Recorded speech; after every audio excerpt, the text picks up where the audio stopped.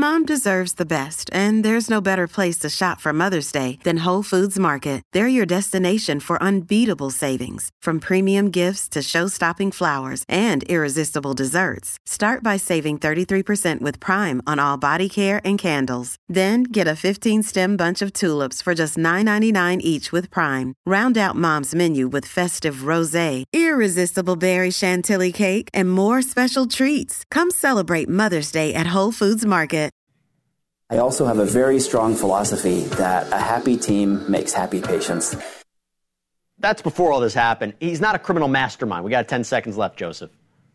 Yeah, he's not. He took a broad spectrum approach. I think he tried three things, perhaps, hoping that he would hit on something, and obviously he did, Jesse. Well, if he did this, left quite a bread trail of crumbs and of evidence. Yes, Joseph Scott Morgan, thank you so much. Thank you, and that does it for us tonight. Banfield starts right now.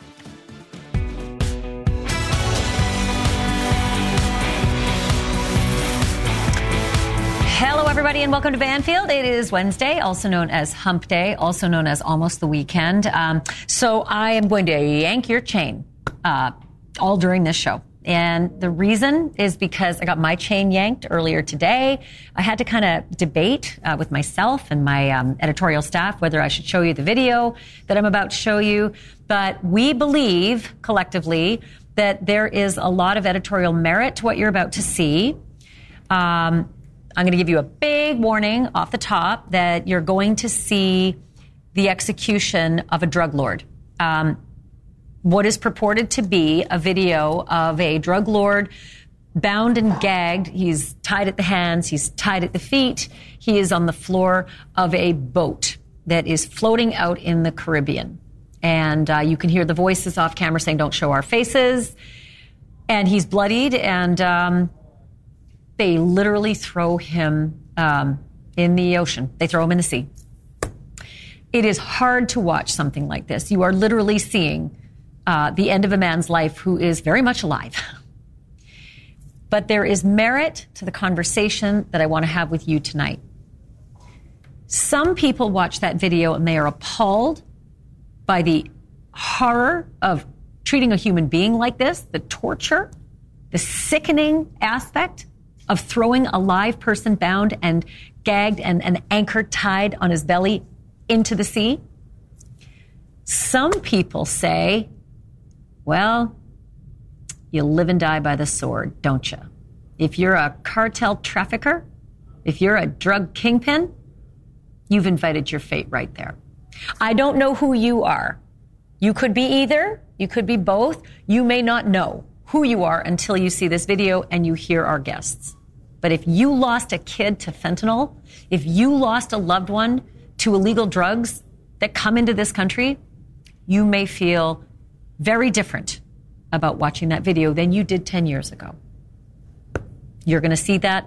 Big warning. It's disturbing. It sat with me all day, and I really wasn't sure whether we should bring the story to you. And in the end, very, very robust conversation with my team, and we decided it is a very, very smart conversation to have and something that you yourself can process and see who you are in this debate. So that's coming. Also, the number of people that Dennis Rader killed, technically it's 10. That's what he admitted to, right? Find, torture, kill, the serial killer Dennis Rader. But there are at least 5 cold cases that the investigators think actually might be his. And they are hard at work. And there is one among those 5 that may be the most promising. Sweet little 16-year-old cheerleader named Cindy Kinney from Oklahoma. She disappeared in 1976, leaving her parents' laundromat. And she seems to be the case that might tie to Dennis Rader. And so we have been closely watching this. We've been talking to the sheriffs almost daily. They did a dig at Dennis Rader's home and found a whole bunch of stuff that actually they believe could pertain to Cynthia Kinney's disappearance. She was never found. They found nylon stockings all knotted up like ligature. They found chains, other kinds of bindings. They found trinkets and hobby items. Were they Cindy Kinney's? I'm curious, you're curious, but there is no one more curious than her childhood best friend, who has not stopped looking for Cindy for almost 50 years. She is live on the program tonight. She's going to talk to us about what this all means to her, because there are very big human dynamics that are involved in solving these cases 5 decades later. That's coming. And then I want to show you a picture. It's a bit of a riddle. It's unusual. Chemistry PhD, crouched in front of an apartment door. He's got a syringe in his hands. What do you think he's doing? Right here. Take a look. There is a hint in the picture. You really got to look closely. You might want to rewind a couple times. What he is doing led him to be arrested and charged with battery and a bunch of other charges too. I'm going to solve this riddle for you. I'm going to blow the video up a little bigger. I'm going to tell you the whole tale of what was going on in this apartment and what was going on downstairs. That's all coming in just a moment. Let's start with this ethical debate, moral, emotional battle, watching a drug kingpin meet his fate in the most gruesome, torturous way. Well, maybe there are more, but this is pretty bad. He's alive. I'm going to give you the warning right now. I'm going to show the whole video. So if you got kids, please, I say this a lot. Look, graphic warning. I'm even putting it on the screen. It's disturbing. They're going to lift him up and they're going to throw him overboard, bound at the hands and feet. His gag has come out of his mouth. There is an anchor tied around his belly. He is looking at the cameraman. He is very much alive. Let me just pause for a moment, and I want to play this for you, but you should know that they ask that their faces not be shown, whoever is videotaping.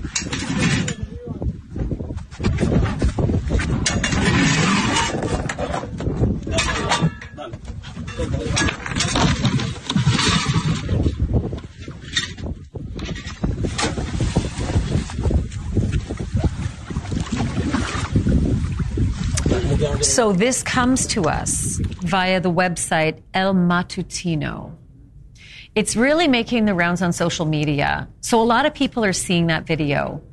And a lot of people are waiting. Look, if you're the person that goes to the comments, you know, because you just want to see what people are doing and saying, this is one of those videos where you should probably spend some time in the comments just to see what your fellow Americans and people all over the world are saying about it. Because not everybody feels the same. There is a healthy dose of disgust.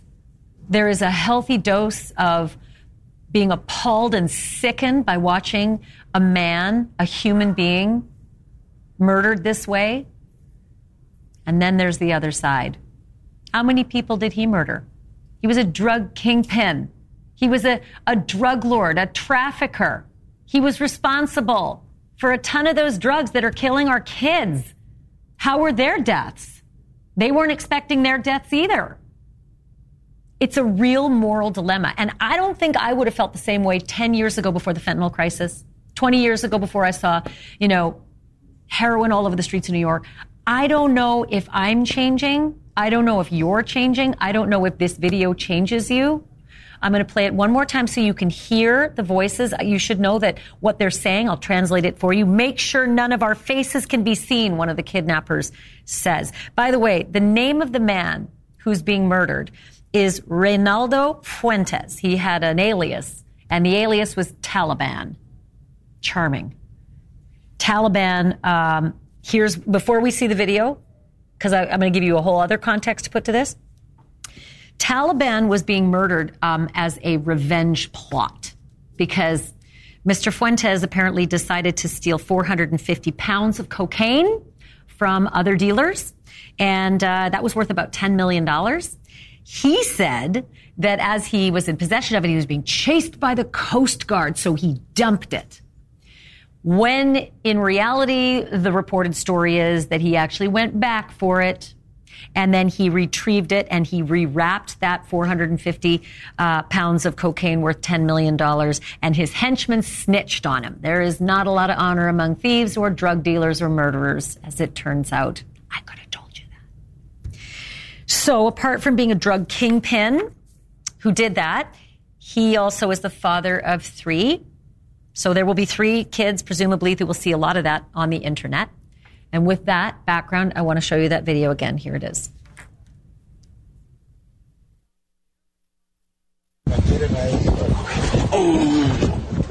Toma. Te lo saca la cara, no sé.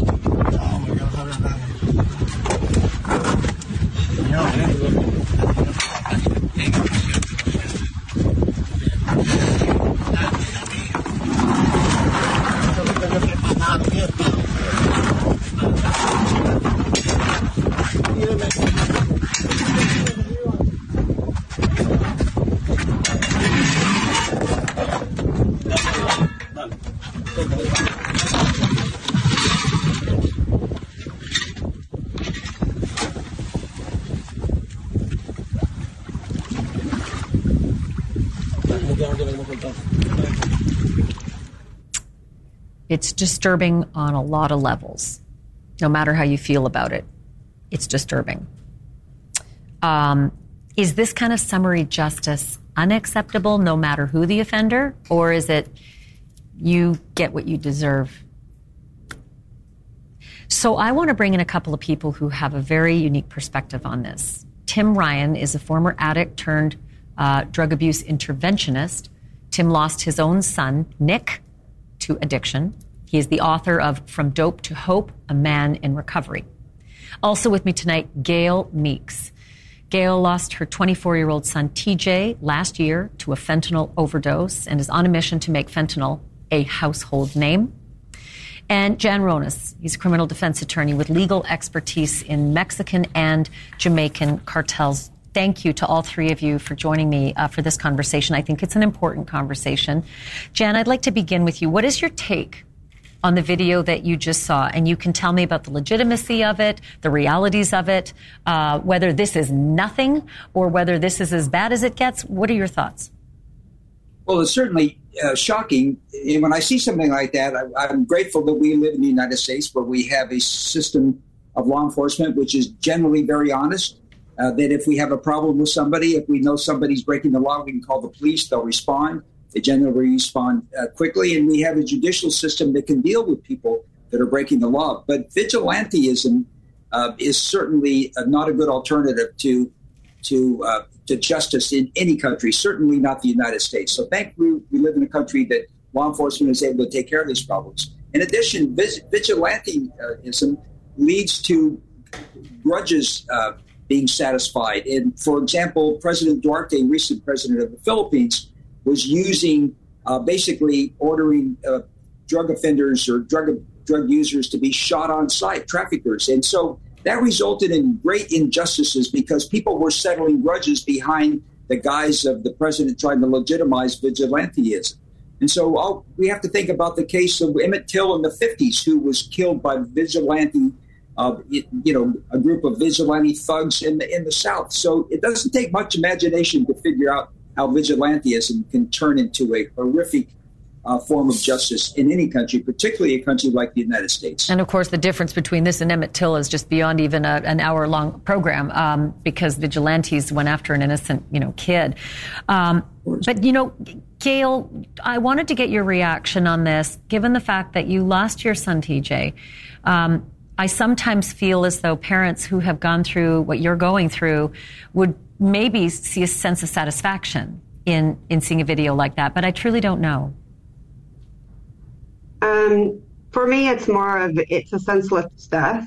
No matter what, it's still senseless. So he made some choices that got him there, but, so do kids. They make choices to try and experiment with drugs, and then they could die because of this fentanyl crisis. Every single illegal drug on the street has some kind of fentanyl in it, which is 50 times more strong than heroin and 100 times more strong than morphine. And in all honesty, you're playing Russian roulette when you try it. So for me, it's just more of it's a simple, senseless death. And it's sad. It's just very sad. Tim, what Gail just said, the prevalence of fentanyl on our streets in this country is thanks in large part to the man that we just saw being summarily executed by other criminals. Is there a sense of vengeance or satisfaction? What are your thoughts, given the fact that you also are grieving the loss of your son, Nick? Yeah, when you have cartel dealers robbing each other, of course they're going to kill each other. But what people tend to forget is when you are seeing the families, the mothers, the fathers, whose kids or husbands or wives are in and out of treatment, then you have drug dealers getting them high-end treatment centers and sober livings. The cartels have flooded the streets. Unfortunately, our government isn't doing anything about this. They act like it, but take California. Tulare County a year ago, they arrested 2 gentlemen with 25 million fentanyl pills. They were released without any bail whatsoever, and they skipped and disappeared. That should be no hold bail. This kills people. They should be giving them life sentences. I've shifted my thinking. When my son died from heroin and Xanax, the kids let him die. They knew he was overdosing. They never called 911. They should have been charged with drug-induced homicide. I put them all into treatment, and they kept using, they kept hurting other people, and it needs to get to a point where enough's enough, and parents, unfortunately, are stepping in and taking out dealers. I know of parents that have done this. I know parents that have went and fought drug dealers because they don't know what to do. It's hard to get help today. I think you actually have a personal anecdote about that. Can you tell me about the person you know that actually beat up a drug dealer? Absolutely. It was a father in Southern Illinois, and they wouldn't let his son leave the state to go to treatment because he was on parole. And this guy kept showing up, and the father took him aside and beat him severely. And coincidentally, another agency happened to videotape it because this guy was under investigation. And they said, hey, look, you can't be doing this, but we appreciate what you did. Unfortunately, people are having to start to take things in their own hands. Because here in California, I could call 911 right now. They're not showing up. They're just oversaturated. Look at the homelessness. You can do drugs on the street in California, and it's okay. You have families walking by this. Social media is attracting these kids to this. We need more education and prevention. Jan, I want to do another warning because on cable news, a lot of viewers sometimes join inside the program and they may not have seen the warning from before. And this is such a disturbing video that I do want to bring some people up to speed on what it is we're talking about. So with that, I'll just, again, give the warning. We're about to show some very disturbing video. I'm just going to talk over it. I'm not going to pause for the sound of it. It is the execution of a drug kingpin for having stolen drugs from another drug kingpin. And Jan, while we're looking at that, do any of these jurisdictions, these other countries, do they give a damn to solve this murder? Do they care? Do they vigorously try to prosecute this or find the killers? Or do they feel as though, look, take yourselves all out for all we care? Well, it's hard to make any general conclusions about this single act of just horrible behavior. I don't know what the background to it is. And we don't even know for sure because this was an extrajudicial proceeding, a trial and an execution. We don't even know really whether this man was guilty of that, which the other traffickers are accusing him of. But and my heart goes out to Tim and Gail. But I will say this, the American pharmaceutical industry is responsible for much of the insatiable appetite in this country for drugs, which is just mind-boggling. I can't understand it. And so we can't overlook that. And the truth of the matter is that we have tried to deal with it, and understandably, and nobly, from a law enforcement point of view. And as a result, we have literally tens of thousands, if not hundreds of thousands of people in prison serving sentence for drug offenses. And nothing has changed. In fact, it's gotten worse. And so there's a lot of dirty hands here, and there's a lot of futile attempts to try to solve the problem. The fact of the matter is, one of the worst things that could ever happen to a parent in this country is to have a child become addicted to drugs. And certainly Tim and Gail can speak for that. I don't know what the answer is. I know that the answer is the solution so far has not worked. And so, God willing, this country will somehow give up its insatiable appetite for drugs, and maybe things will get better. But as I say, the worst thing that could ever happen to a parent in America is to lose a child to drug addiction. And one of the worst things that could happen to the American criminal justice system is to lose our bearings and resort to vigilantism like we've seen in that picture. You know, Gail, I wonder, as you think about TJ and how you lost him, that man, who went overboard may very well have supplied some of the drugs that killed Nick and TJ. And I do wonder if there's any value to that video going viral if it would deter anyone else from dealing or getting into the business of drugs or maybe even taking them. I doubt that. But do you think that there's any value in that video actually going viral to stanch this problem? I don't know. I mean, I would hope so. But then, I mean, I guess to me, if I were a drug dealer, my thought process would probably be I just won't cross the cartel, because if I don't cross the cartel, then they won't kill me. But as far as I'm concerned, parents are the ones that are unfortunately the first line of defense, and I mean, in many cases, the only line of defense. The cartels are larger than some small countries. They have more money than some small countries.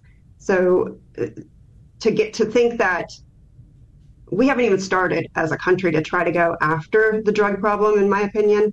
So unfortunately, I feel like parents have to be vigilant starting in elementary school, talking to their children about not even trying it because they could die. Yeah. And that's the fact now. I mean, years ago, that wasn't the case. But now if you try something once, you could die. It can end your life. And that's right. so scary. And, unfortunately, it's not all over the news every day like COVID was. And yet it's still the number one killer of ages 40 and below. So why wouldn't it be all over the news? And then on top of that, why isn't it in all of the schools? How come it's not on posters everywhere? I kind of feel like sometimes people have like this shame about, well, if you're on drugs or a drug addict, we'll get over it because you are the problem. You're helping to kill your kids. Right. Gail Meeks, thank you for your words. Thank you for your perspective on this very difficult topic. Tim Ryan as well. My heart goes out to the both of you. And Jan Ronas, thank you too for your perspective on this. Thank you to all three of you. Thank you. Thank you. Thank you. Coming up in just a moment, Dennis Rader's daughter says that BTK is literally rotting away in prison, that he is half the size he used to be after 2 decades in a cell. And that's what you get for killing 10 people, like he did. But as he rots, police in 3 states are hard at work connecting him to 3 more cold cases, maybe even 5, and they may be getting close, especially with one. One of those victims, a young cheerleader from Oklahoma, may just be the case that breaks wide open.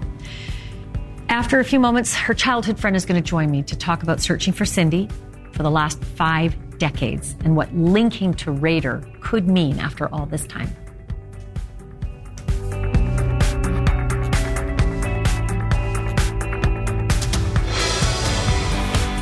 With Kizik hands-free shoes, motion sounds something like this. Kizik helps you experience the magic of motion. With over 200 patents and easy-on, easy-off technology, you'll never have to touch your shoes again. There are hundreds of styles and colors, plus a squish like nothing you've ever felt. For a limited time, get a free pair of socks with your first order at kizik.com/socks. On paper, Dennis Rader killed 10 people because that's what he cops to. But police think there could be at least 5 more. His daughter thinks there could be hundreds. The 5 that could be linked to Dennis Rader were actually posted by his daughter, Carrie Rawson. Let me just name the victims. The first one is Cynthia Cindy Kinney from Pawhuska, Oklahoma. She disappeared in 1976, never seen again. Then there's Mary Lang from Hays, Kansas, disappeared in 1983. Shauna Garber from McDonald County, Missouri, disappeared in 1990.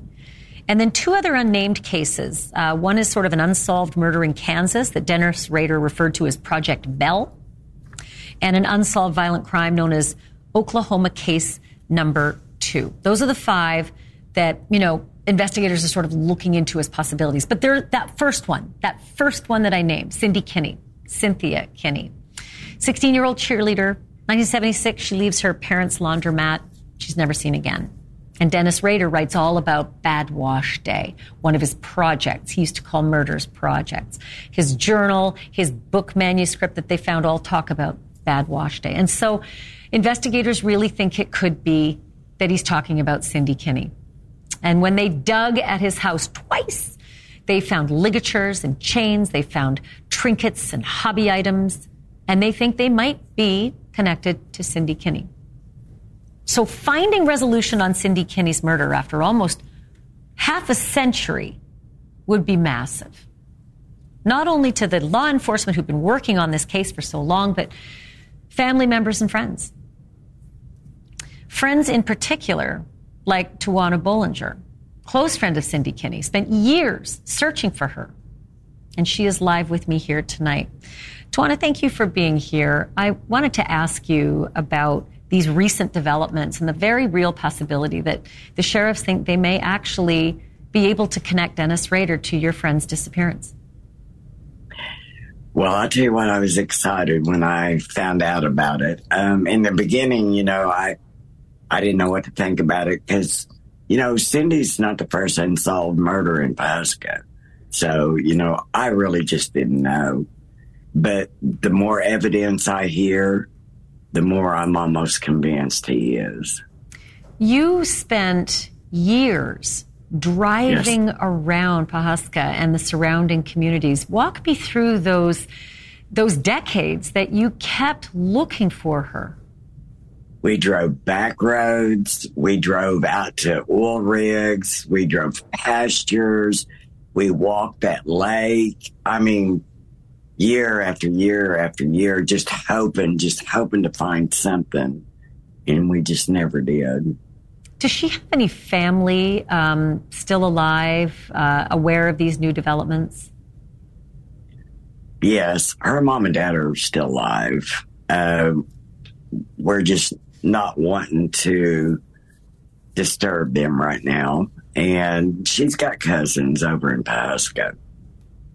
So presumably I'm sure they're aware of it over there, but that's what I was going to say. Presumably the sheriffs are, treating them with kid gloves as they continue this work and hopefully finding resolution for this family. Again, it's been almost a half century that they have not seen her. Can you tell me about the last time you saw Cindy?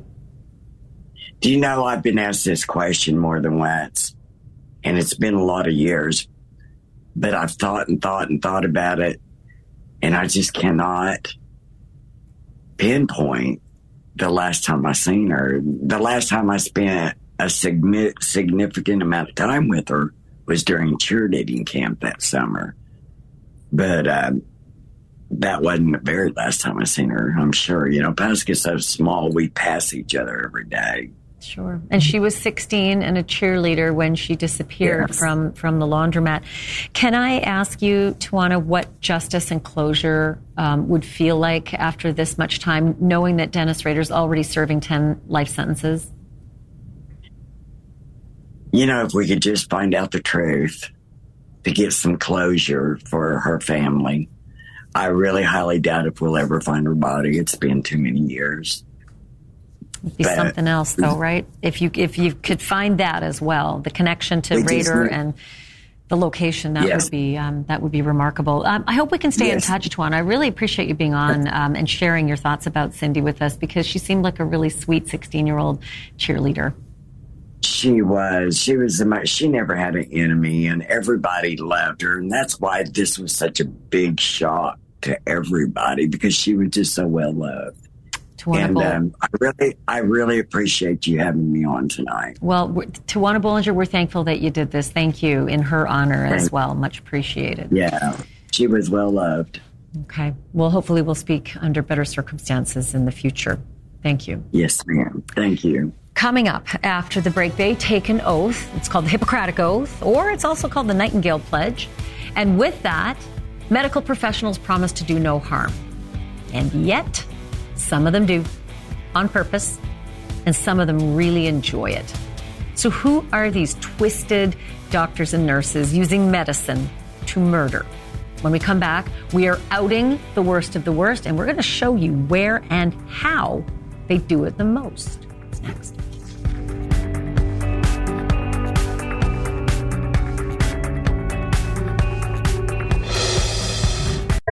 Without the ones like you, who work tirelessly to keep things running, everything would suddenly stop. Hospitals, factories, schools, and power plants, they all depend on you. No matter the weather, emergency, or time of day, you're the ones who get it done. At Grainger, we're here for you with professional-grade industrial supplies. Count on real-time product availability and fast delivery. Call, click Grainger.com, or just stop by. Grainger, for the ones who get it done. BTK, Dahmer, Bundy, Gacy, those are names that invoke some kind of emotion, some reaction. For me, it's the Willies. Every time I hear their names, knowing what they all did, filthy, vile serial killers with big lists of kills to their names. But do you get the same feeling when you hear the names Letby, Cullen, Shipman, and Wetlauer? Do you even recognize these faces? Because the kill numbers for these people are off the charts. They're higher than the guys you just saw. And what's even more astonishing is that these are people who dedicated their lives to caring for us, making sure we were safe and healthy, making sure we'd survive whatever illness brought us into the hospital. They're doctors and nurses. There's a name for people like this, an actual thing. They're called medical serial killers. What do you know? And the shocking thing is they use the tools that are provided to them right there in the hospital to do their evil deeds. And then they admit to it. They just say, yeah, I did it. I couldn't help myself.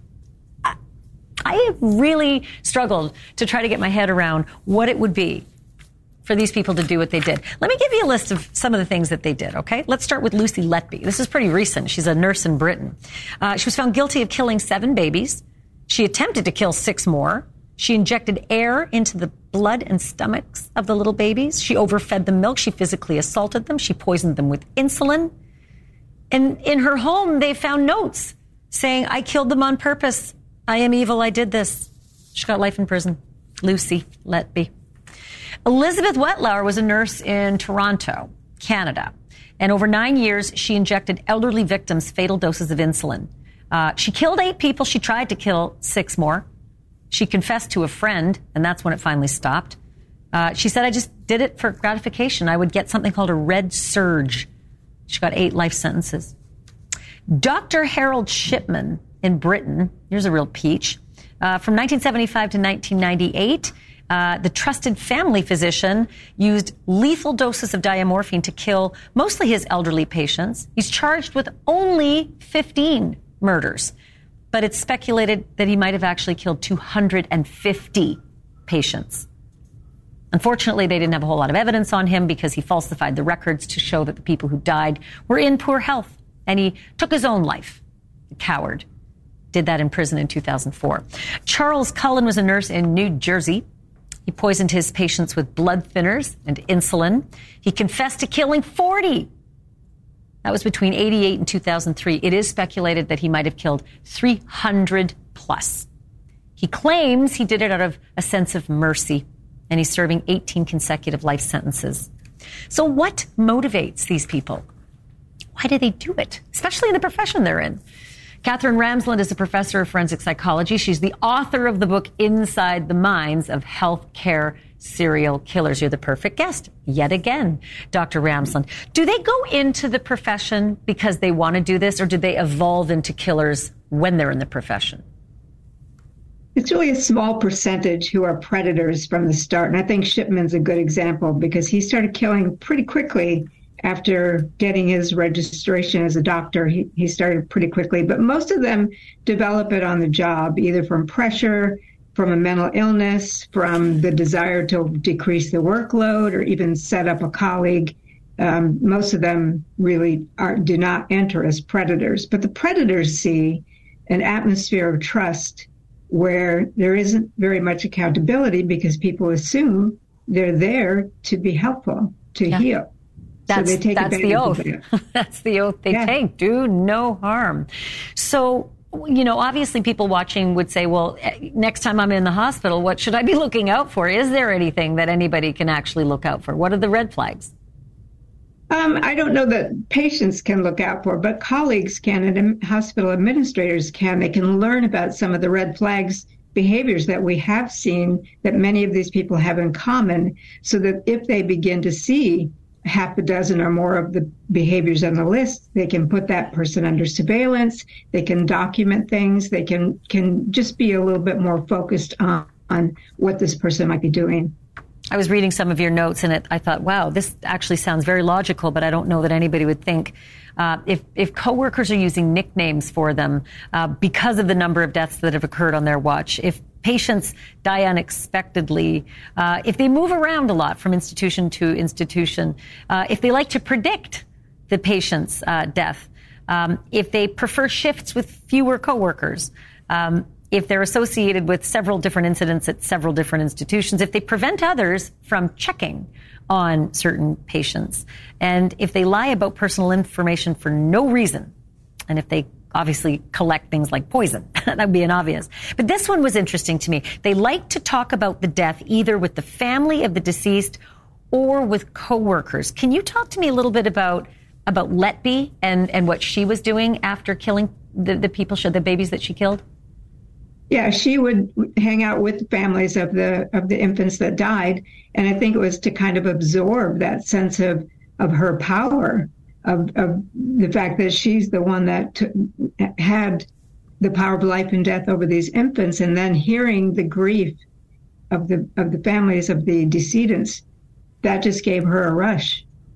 Did the others do that as well? Is this sort of a common trait that they like to sort of wallow in the despair that they cause for other people? There are quite a few who are. Cullen was like that. Quite a few of them, actually, especially if they've been around children. They seem to really enjoy. They often will put in more hours than they really need to. They come in early. They go out late because they want to be close to the action. Part of it's to get attention, but part of it is to feel as if they're part of this and they're the ones who are really responsible for it. It's just, it's mind-blowing. I mean, serial killing is mind-blowing to start with, but then to think that these people can get away with it for so long because everybody thinks they're gods and they're, Florence Nightingales. Catherine Ramsland, always good to have you. Thank you. I'm going to plug your book again, Inside the Minds of Healthcare Serial Killers. Look forward to our next visit.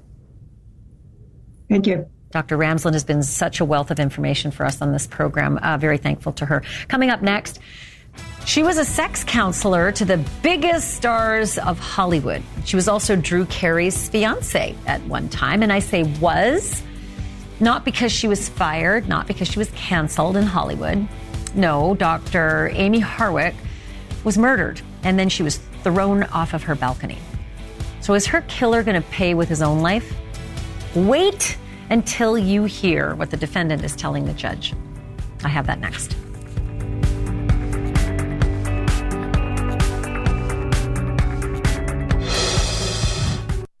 Everybody knew Amy Harwick. Everybody. Because she was a sex therapist and a marriage counselor to all the Hollywood bigwigs, right? She was also engaged at one time to Drew Carey, so that was kind of a famous thing, too. Everybody knew her. And so when she died in 2020, it was a big deal. But then when everybody found out she was actually murdered, it was colossal. Because she wasn't just murdered. She was murdered and thrown off of her third-story balcony. That's where the police found her. And it was not but a minute before they arrested a former boyfriend. Surprise, right? But this was a bit weird because he was like an ex-boyfriend from 8 years ago. And she had 2 restraining orders against this guy. She dated him briefly 8 years ago. And still this. He was arrested and thrown in under no bail. And now his trial is starting, right? This is the guy that police say did it. His name is Gareth Pursehouse. Amy told friends that she was scared. She thought she was being followed. At the crime scene, they found a syringe with a lethal dose of nicotine. They found Gareth's DNA underneath Amy's fingernails. That's usually a giveaway, but opening statements. And Lauren Matthias is here for me. She and her husband, John Matthias, host the Hidden True Crime podcast and YouTube channel. They've been all over this case since it broke. So what is it that he is saying, since there's so much evidence, Lauren, that he was there and they got him in a nanosecond? What is his story? Right. Yeah. He's not going to try to deny that he was actually there or that he broke into her home, lying in wait. He's going to claim that he wasn't there to murder her, despite a syringe, found at the crime scene as well, filled with a lethal dose of nicotine, and the fact that she had manual strangulation marks around her neck. In addition to the fall, they're going to try to say that in all of this, he had no intention of harming her, that she just happened to fall to her death or fling herself over the balcony. As we're all prone to do, right? We just fling ourselves off of third floor balconies. It happens all the time. So let me play a quick piece from the defense attorney's opening statement regarding what their strategy or what their story is for Gareth. Have a look at this. He set a chain of actions into motion that led to her death. But the evidence will show that he never intended on killing her. Now there's a different story than I wasn't there. It's not me. It's like, no. I just didn't mean to do it. So what's the story that they're saying, or at least what's the story prosecutors are saying led up to all of this? Because he's a boyfriend from 8 years ago. He is. He's a boyfriend from 8 years ago. It was a relationship from her 20s, right? And then she files 2 protection orders against him. What led up to it was a chance encounter at a award ceremony where he was a photographer. She shows up. Many witnesses at this event where he was angry. He said, "You ruined my life," right? This isn't the first time he's played victim. It sort of seems to be a theme, right, Ashley, in his life. You ruined my life. And then he started calling her and the stalking started all over again until this Valentine's Day, this fateful evening where he took things into his own hands. And if prosecutors have the story encounter, right, because we're in the trial now, so we'll hear a lot more. Okay, real quickly on this one, since she's like a sex therapist and marriage counselor to the stars, are we going to see like a bunch of very famous people coming in to testify? What are we expecting on this? Yeah, Gareth, he was a photographer, oftentimes in the adult entertainment industry, and there were a lot of name dropping today about some future testimony from people in that industry. So I think we're going to hear from a lot of names that people might have heard before, and to be determined. Lauren, as I often say, call me, keep in touch on this one. I want to know how this goes. Thank you for this. Absolutely. Thanks, Ash. Lauren Matthias, always great to have her, host of the Hidden True Crime podcast. Okay, coming up next, something tells me that this neighbor had no idea that he was on candid camera when he did this. What do you think it is he's doing? Look closely, really closely. There's a clue here. But here's a bigger clue. He's facing felony battery and a host of other charges for what he just did there, that little thing he just did. After the break, I'm going to tell you exactly what it was he was up to, and why this PhD student will likely never, ever, ever be a doctor now.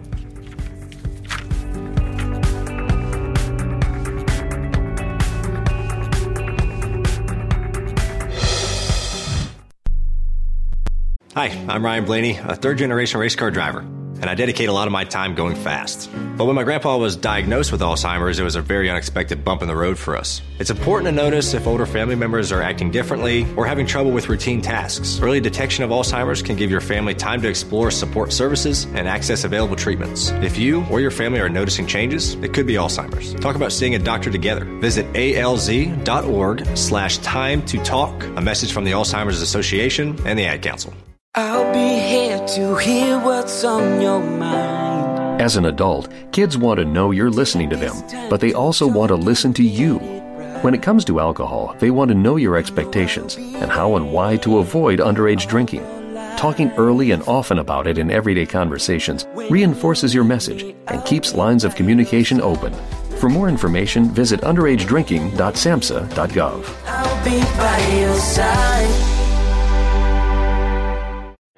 Most of us like to be out in the sun. That's why sunscreen and other safety measures are key to protecting your skin from aging and cancer. The FDA recommends using a sunscreen with an SPF of 15 or higher. Also, look for broad spectrum on the label. That means both harmful ultraviolet A and B rays are blocked. Remember, SPF plus broad spectrum equal healthy fun in the sun. Visit www.fda.gov/sunscreen for more information. A message from the U.S. Food and Drug Administration. Maybe he was born with his witty humor. Some people bring joy wherever they go, some whenever they go. Or as a frontier newspaper reporter. There's nothing to be learned from the second kick of a mule. Maybe he got his insights from being a riverboat captain. Never argue with a fool. Onlookers may not be able to tell the difference. Wherever he went, Mark Twain found humor all around. Humor. Pass it on. From PassItOn.com. End your summer right with HP's best tech products at the lowest prices with up to 67% off from laptops and desktops to printers, monitors, and more, as well as free shipping store-wide. Whether you're going back to school or back to work, find amazing deals on HP Envy, Spectre, and Pavilion computers, as well as printers and monitors. You don't want to miss the amazing Labor Day savings at HP.com. Thanks for listening to News Nation on the Go. I'm Marnie Hughes, delivering fact-based, unbiased news from all sides. Meet Keith, loving dad, board game champ, bus driving pro. I drive 65,000 miles in my bus each year. If people knew what I know, lives could be saved. Like how there are some things I simply can't see. On my route the other day, a car tried to sneak past me and ends up right in my blind spot. I turned slowly, so accident avoided. But no car should be in the blind spot for a 40,000-pound bus. It's our roads. It's our safety. Visit www.sharetheroadsafely.gov. Being an Army Ranger is a very fast-paced lifestyle. I was clearing a weapons cache in Haditha, Iraq, when the building collapsed on me, burying me alive. I spent 6 months in the hospital and a year of recovery. When I was separated from the military, I just felt like I was useless because I only had this one thing that I was supposed to do, and then that one thing was taken away from me. But then one day, I got a call from Wounded Warrior Project. They asked me to come to a workout, and I decided that I was going to get better, both physically and mentally. Now I'm a warrior leader. I create events and opportunities for other veterans locally. The Wounded Warrior Project did a phenomenal job reminding me that my injuries aren't going to define who I am. And because of that, I can do anything that I want. See how we help warriors combat stigma at woundedwarriorproject.org/combat stigma. My name is Jinhui Zhang. I'm the chair of a computational biology department at St. Jude Children's Research Hospital. As a data scientist, I feel so excited about seeing the potential impact, not only on the kids treated at St. Jude, but across the world. And I think this is a great use of the trust we got from our donors.